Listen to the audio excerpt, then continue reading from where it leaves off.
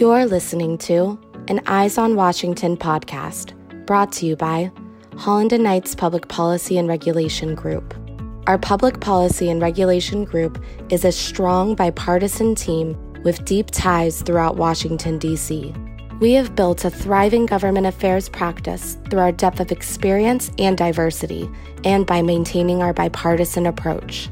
The first 100 days of the Biden administration podcast series will take a look at the current political landscape and what listeners should anticipate to see from all facets of law facing this new administration. Hi, this is Miranda Franco, Senior Policy Advisor with Holland & Knight. I am thrilled to be part of the first healthcare element of the Eyes on Washington podcast. I am joined by two of my colleagues, Rob Bradner, who is a partner with the firm and has been with the firm for over 20 years. Is that right, Rob? That's correct. Great. And then Suzanne Joy, who is the brand new addition to our team. She is a Senior Public Affairs Advisor who joined us are you at the 3-week mark yet? Just over. Okay. Thanks for calling attention to that, Miranda. Of course. So you have the whole spectrum here of sort of 8 years with my time here at Holland & Knight, and then we have Rob, who is sort of our most tenured health team member within the firm. And then we also have other health policy team members that we work with that I'm sure you will hear in a future podcast forthcoming. So today, though, we really want to talk about the House markup of the COVID-19 relief package, the bill's status, where the administration and the 117th will turn their attention once we get through this first relief package. So Rob, can you give us a brief overview of the reconciliation process and the health-related provisions that are contained within the COVID package? Sure. This process dates back to the 1974 Budget Act, and it sets out a mechanism by which you can do a budget resolution, which is a broad outline of what Congress wants to do in the coming fiscal year's budget, and then include instructions in that budget resolution that tell committees of jurisdiction to make changes in revenues and changes in direct appropriations or mandatory spending in order to bring those programs in line with the budget constraints set out in the resolution. So typically it's used to make changes in Medicare, an entitlement program. Typically it is used to make changes in taxes, could be used to make changes in farm programs. Now, the significance of budget reconciliation is that, as you may know, almost everything in the Senate requires 60 votes. But you can pass a budget reconciliation bill with only 51 votes. So it's a very powerful tool when you can't get bipartisan agreement. And the flip side of that is something called the Byrd Rule, which essentially says you can't have anything extraneous in there. If you have something in there that doesn't directly pertain to revenues or directly pertain to spending, it can be knocked out on a point of order. So budget reconciliation is a useful tool, but it's also a limited tool. And so now that we're going through this process, it looks like reconciliation is the vehicle forward. What can health stakeholders assume will be included in this package? So the administration's first thing out of the box is this $1.99 trillion proposal known as the American Recovery Act, to address the COVID pandemic, both the public health situation and the economic impact. It is the sole focus right now. The administration set up an outline of that proposal a little while back. Last week, the House went first, and all of their committees marked up their pieces of this. Next week, the House will pass it. Then it will go over to the Senate, where they're expected to swap it out with something that they'll vote on the floor that probably be very similar, but may have some changes, and then try to get that up to the president. That's sort of the timetable. They're working against the fact that the enhanced unemployment benefits expire on March 15th. So if you think about it that way, this has to get done before then. It has a lot of different things in it, including aid to state and local governments, unemployment, extended and expanded benefits, various manner of economic stimulus. On the healthcare side, there's a lot in there. There's a lot of public health funding for the implementation of a national testing strategy to support the administration and distribution of vaccines, a significant amount of money to go to community health centers, a significant amount of money to go to create what they're calling a health corps, which is a workforce of community health workers and others that would promote outreach into those communities around testing, and vaccination, and a number of other sort of spending items along those lines. There are also some Medicaid provisions that would provide some additional, what's called FMAP, Medicaid matching funding under certain circumstances. Currently in the House, they're trying to kind of leverage that against states that haven't expanded their Medicaid programs. There's a significant amount of money for child care, which isn't inherently a healthcare item, but is very related to, there's this huge problem with people who can't work because the kids aren't in school. And and to that point, there's a lot of money in there for public education and for higher education, public and private, to do the things they need to do to try to reopen. And it sounds like some of the things that people expected to be in there may have been left out this round, in particular Medicare and the Provider Relief Fund that I think people were hoping we would see sort of a replenishment of in a new package. Do you have any insight there about sort of when those type of provisions may be addressed? Over the past year, 2020, Congress created and provided $175 billion for what's commonly known as the Provider Relief Fund. And it's designed to help all manner of healthcare providers who have had dramatic revenue losses due to either government-mandated shutdowns of non-essential services or due to another phenomenon, which is people simply staying away and delaying or deferring care, as well as expenses in responding to the COVID epidemic, enhanced PPE costs, that sort of thing, setting up of, vaccination or testing sites, staffing, spillover healthcare facilities that were being set up in sports stadiums, that sort of thing. So that's the purpose of it. A lot of that money was distributed by the Trump administration in a variety of tranches of funding over 2020. And there's still unspent, the estimates vary, but I think it's probably 30 to 40 billion. I saw a consulting analysis the other day that pegged it at 40 billion. So there's still a fair amount of money in there to be pushed out. And people were expecting that in this bill, they would replenish the fund. And the House did not do so. And this is because the Biden administration they're a little slow staffing up. And what they're saying is they really want to get their arms around, okay, what has been spent to date? Who has received it? Who still needs a lot of help? And who is actually in not too bad of condition? There are certain institutions that really, have weathered this better than others. In general, people with a lot of Medicaid, a lot of uninsured, and a lot of sort of discretionary or elastic healthcare services have suffered significantly greater impact than others.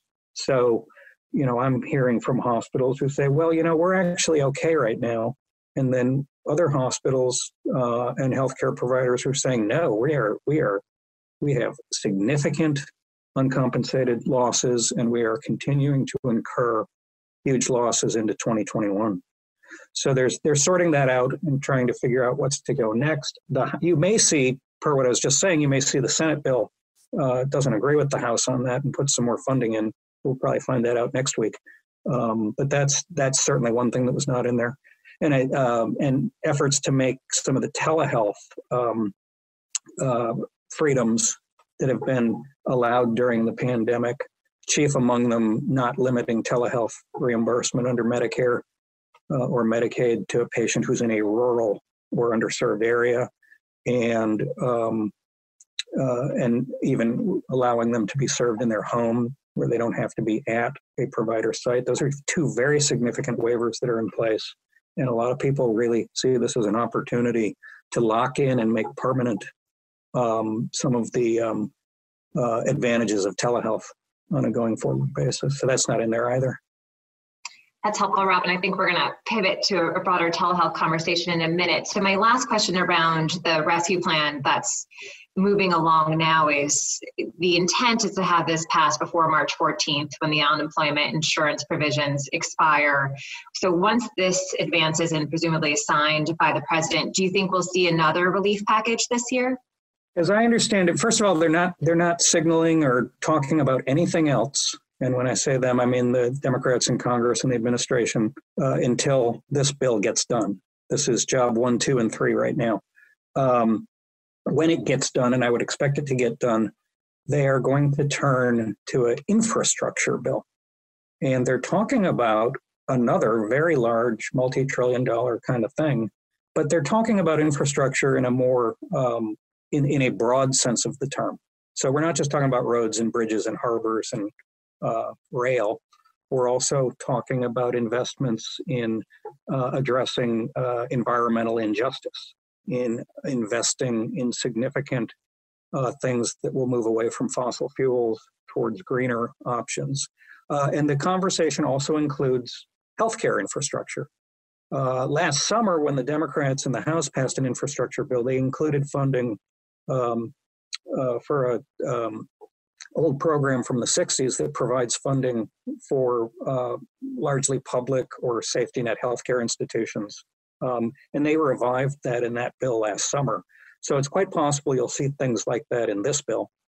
And this will turn into a complicated conversation because they want to pay for some of this with corporate tax changes and higher taxes on wealthy individuals. So I think it just remains to be seen whether Congress is going to have the bandwidth for another multi-trillion-dollar bill that has tax increases in it. After that, they will move to the regular FY22 budget process and another budget reconciliation bill that will dig in on Medicare and Medicaid issues, among other things. That's helpful. So all attention for now is sort of on responding to the pandemic and trying to address the funding that's needed and the vaccine rollout, but there are some key themes to watch that will likely emerge after this first package is addressed. Things like coverage expansion, which Rob touched on a bit with the FMAP piece that's included currently in the relief package, as well as things like rolling back the work requirements, which we've seen the administration already do in the Medicaid space.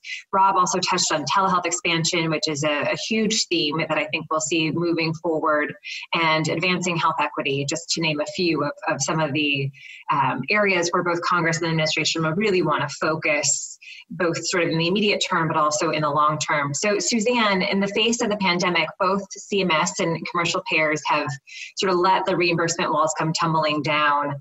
And the consensus is that there's no turning back. And again, sort of Rob touched on this as it pertains to the originating and geographic sites and those flexibilities that have been advanced. But can you tell us a bit more about the additional flexibilities and what do you think the Congress and the administration may do moving forward to make some of these things more permanent? Yeah, thanks, Miranda. You're absolutely right. I mean, every single state, including the District of Columbia, they have in place expanded telehealth coverage requirements so that they can respond to this pandemic, and it's been very popular. The main concern right now is how many of these are going to extend beyond the pandemic, right? So Medicare, as Rob pointed out, lifted geographic and site of service limitations, which is what he was mentioning with getting these services delivered in patients' homes and to patients that aren't only in rural areas, which is actually, I think, a huge misconception that these services are usually pretty more widely available. Another couple of the temporary changes has been allowing home health visits to be delivered via telehealth, and then allowing remote patient monitoring for new patients strictly are only allowed as long as the public health emergency is in place. So there's a lot of eyes on the administration of, how many of these they're actually going to make permanent. And then on the private sector side, it's really kind of a smattering of, whether they've kind of followed suit with Medicare, but it's certainly not consistent. So the big question is how many of these are going to kind of outlast the pandemic. And I think a lot of that really depends on how available, affordable, and accessible these technologies are in the market. And then, of course, that reimbursement and billing piece. So Medicare has kind of taken one first step. They added over 60 services to the permanent telehealth services list. So that was a pretty major change. But again, we're running into these issues with the geographic and site of service limitations because they're actually running into some statutory limitations, and they don't actually have the authority to do that without an act of Congress. Now, the good news is that actually has been an area, as Rob pointed out, that there's been a lot of interest and focus in as kind of I think low-hanging fruit way to expand telehealth service coverage. So I do think there's a reasonable likelihood Congress could move on that. Another big piece that Congress has been really interested in is expanding broadband access. It's a huge problem. 1 in 5 Americans living in rural areas doesn't have reliable access to broadband, and that obviously limits their ability to access these services. So the December package, the most recent COVID relief package, included $250 million for the FCC's COVID telehealth program that helps to expand access. So we'll be also watching for more federal funding on that front. And then sort of the last kind of big piece that I'll mention here today is the difference between visual audio and then audio only, which has come up also in terms of a health equity and access piece. Because again, there's a lot of differences when we're talking about, elderly patients or patients in rural areas don't always have the same ability to access these more advanced and sophisticated visual components. And so they're really relying on telephone calls with their providers at this time. And there's really kind of a more scattered patchwork of how payers are reimbursing for these services and whether they're reimbursing. It's a lot more, hit and go on the private payer side. Right now, it's still only temporary on the Medicare side, as long as the public health emergency is in place. So I think that'll be a really interesting piece in terms of, it's very much more a question mark and up in the air of whether audio-only services will also continue to be reimbursed past the pandemic. Yeah, Suzanne, I'm glad you brought that up. And I know there's actually a number of pieces of legislation that are sponsored by various members in the House and Senate side that address just that exact issue. And it really is a nice sort of dovetail into the equity conversation, because when we talk about social determinants of health, they're usually talked about in the context of how it informs outcomes, but it also really affects how people use technology. Mm-hmm. And so I think that's why there's been such expressed interest in discussing broadband access, discussing audio only, and some of these other components in the larger discussion around health equity. And so, of course, the coronavirus put a spotlight on healthcare inequities in the past year. Those have clearly historically existed for quite some time, but I think they've really come to bear in the midst of this pandemic. And so the administration has made it clear that addressing health inequities will be a key focus for the administration. There's been a number of executive orders advanced to that end already. And so while some of these systemic changes will obviously take a long time to address, are there things that you think we'll see the administration do beyond some of the EOs that have already been rolled back that could quickly take hold and sort of move the health equity ball forward, for lack of a better word? Yeah, absolutely. And, as you mentioned, they've already taken a couple of steps. And, just looking at the COVID pandemic alone, they've established a health equity task force, and they've directed agencies to take reasonable steps to ensure there's an equitable pandemic response. So even just in terms of the pandemic, I think they're absolutely looking at it through an equity lens.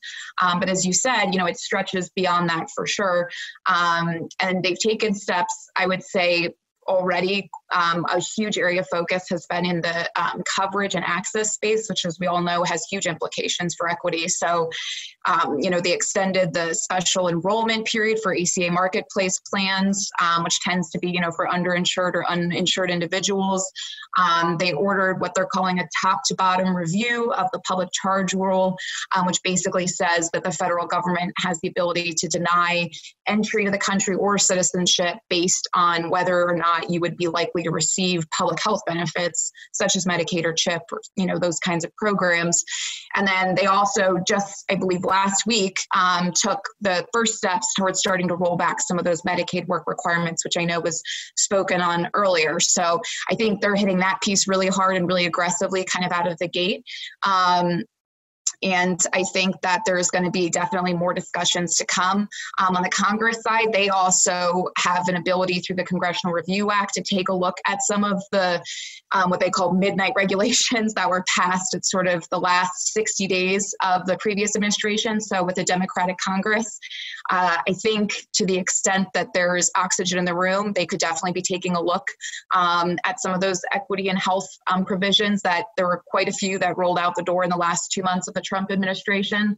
And as Rob spoke about, Congress ultimately gets the final say in the budget. They're the ones that kind of draft it, and they will certainly be focusing on health equity again.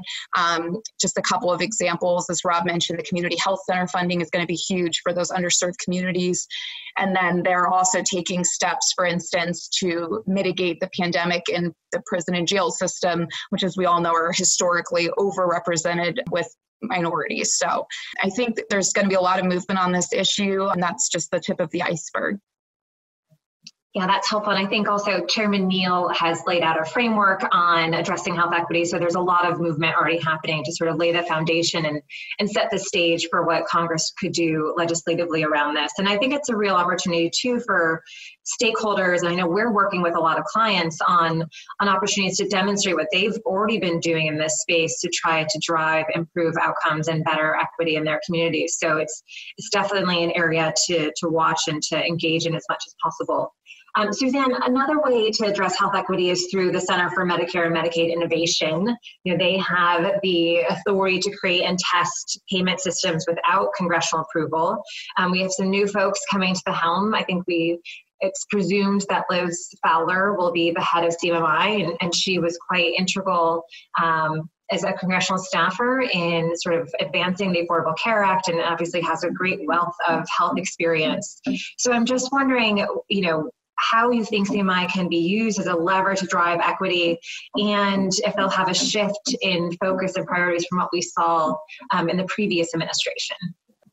Yeah, absolutely. I think that's a great question. And there's been a lot of, interest and speculation in this exact area because CMMI does have its own pretty healthy budget for serving as, the body to kind of test out these new innovative ideas. And, obviously with the reimbursement and the money goes the support for many of these critical programs. So there's been a lot of talk with the previous administration. I think without question, a huge focus of theirs was on sort of shifting that balance and kind of pushing providers and health systems into risk-bearing arrangements. They made tweaks to, current programs when they were there that, more aggressively pushed ACOs, for instance, towards higher risk-bearing models. And they created a bunch of new demos, such as the direct contracting model, that are kind of similar to Medicare, MA managed care organizations. So again, really shifting kind of the risk on both sides. And with the Biden administration, to your point, with some of the administration officials that are coming in and just what we've seen from kind of the information that his transition team has put out, they seem to be a lot more focused on just getting clinicians into these models, which has been lagging a lot behind where we thought we would be, 5 years ago or 10 years ago. So I think their focus is really on just increasing participation in these models, getting physician buy-in, and certainly to your point, using these models and the funding that comes with them to really think creatively and inject some funding support, particularly kind of on the front end for some of these really innovative ideas that are coming out to kind of create a little more equal access and just kind of new ways of addressing some of these health disparity and equity concerns. And I know a big area of focus, for example, has been maternal health and maternal mortality rates. So I think we can definitely expect to see some models rolling out. It'll take a little while for them, I think, to get in seats and just get going. But I think we can certainly expect with reasonable certainty we'll see some movement on that.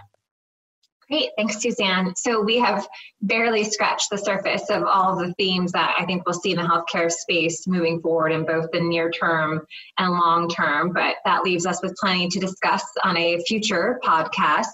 But before we close, Rob, Suzanne, do you have any parting thoughts? I think the one we didn't really mention was the Biden administration's focus on expanding coverage. And what I would expect to see is some version of his proposal that's been in congressional legislation for a couple of years to change what are known as the premium tax credits that individuals receive as a subsidy to purchase a plan on the exchange. And under the original Affordable Care Act, those cut off at 400% of poverty and decline significantly as you approach that number. But that creates a cliff. So if your family's at 405% of poverty, you get no assistance. So they have a different approach that would take the credit structure up to 600% of FPL and graduate it a little differently, and include a backstop so that you're not spending more than 8.5% of your income on your insurance policy. So that's another one to watch because I think that has a lot of legs. Rob, do you think that the Democrats could get any Republicans to go along with that kind of proposal, or do you think the Democrats are out on their own on that? I would think they're probably significantly out on their own, but I'm not ruling out on any of these things that they will get some Republican support. And I'll just add on, just because it's top of mind with the CMMI, obviously silver lining is kind of a strange word to use, but I do think one of the other spotlights that the COVID pandemic has kind of shown on the healthcare system is the issue with the fee-for-service system and how, virtually overnight people stopped going in to see their doctors, and it's hugely unpredictable, which is why we've had to see all of these, provider relief funds and everything else kind of injected to just keep practices alive. And so I actually think it has created quite a bit of interest in alternative payment models and potentially, trading off some of the higher earning potential in exchange for more upfront predictability and getting kind of those more regular payments in the door. So just in general, I think that we might see quite an uptick in participation in APMs by virtue of that. Yeah, that's a really good point, Suzanne. And I'll just close with sort of building off of that. I think there's going to be a huge focus on leveraging data and better understanding all the deferred treatment that has happened, and to understand how that will impact outcomes moving forward, and if we have to risk adjust for people who have deferred treatment, and also using that data to inform a lot of what Congress is going to try to do around health equity and telehealth and some of the themes that we talked about, because I think people really need to understand that the outcomes rendered by virtual visits are comparable to in-person visits. So I think Congress is sort of thirsty to have this information, this data moving forward to help drive some of these policy initiatives. So with that, I think we will wrap here, leaving many other topics to address in future iterations of this version of the Healthcare Podcast on Eyes on Washington. So Suzanne, Rob, thank you so much for your time, and everyone have a great afternoon. Thank you for listening to an Eyes on Washington podcast brought to you by Holland & Knights Public Policy and Regulation Group. For more information on our Public Policy and Regulation Group, please visit hklaw.com/PPR.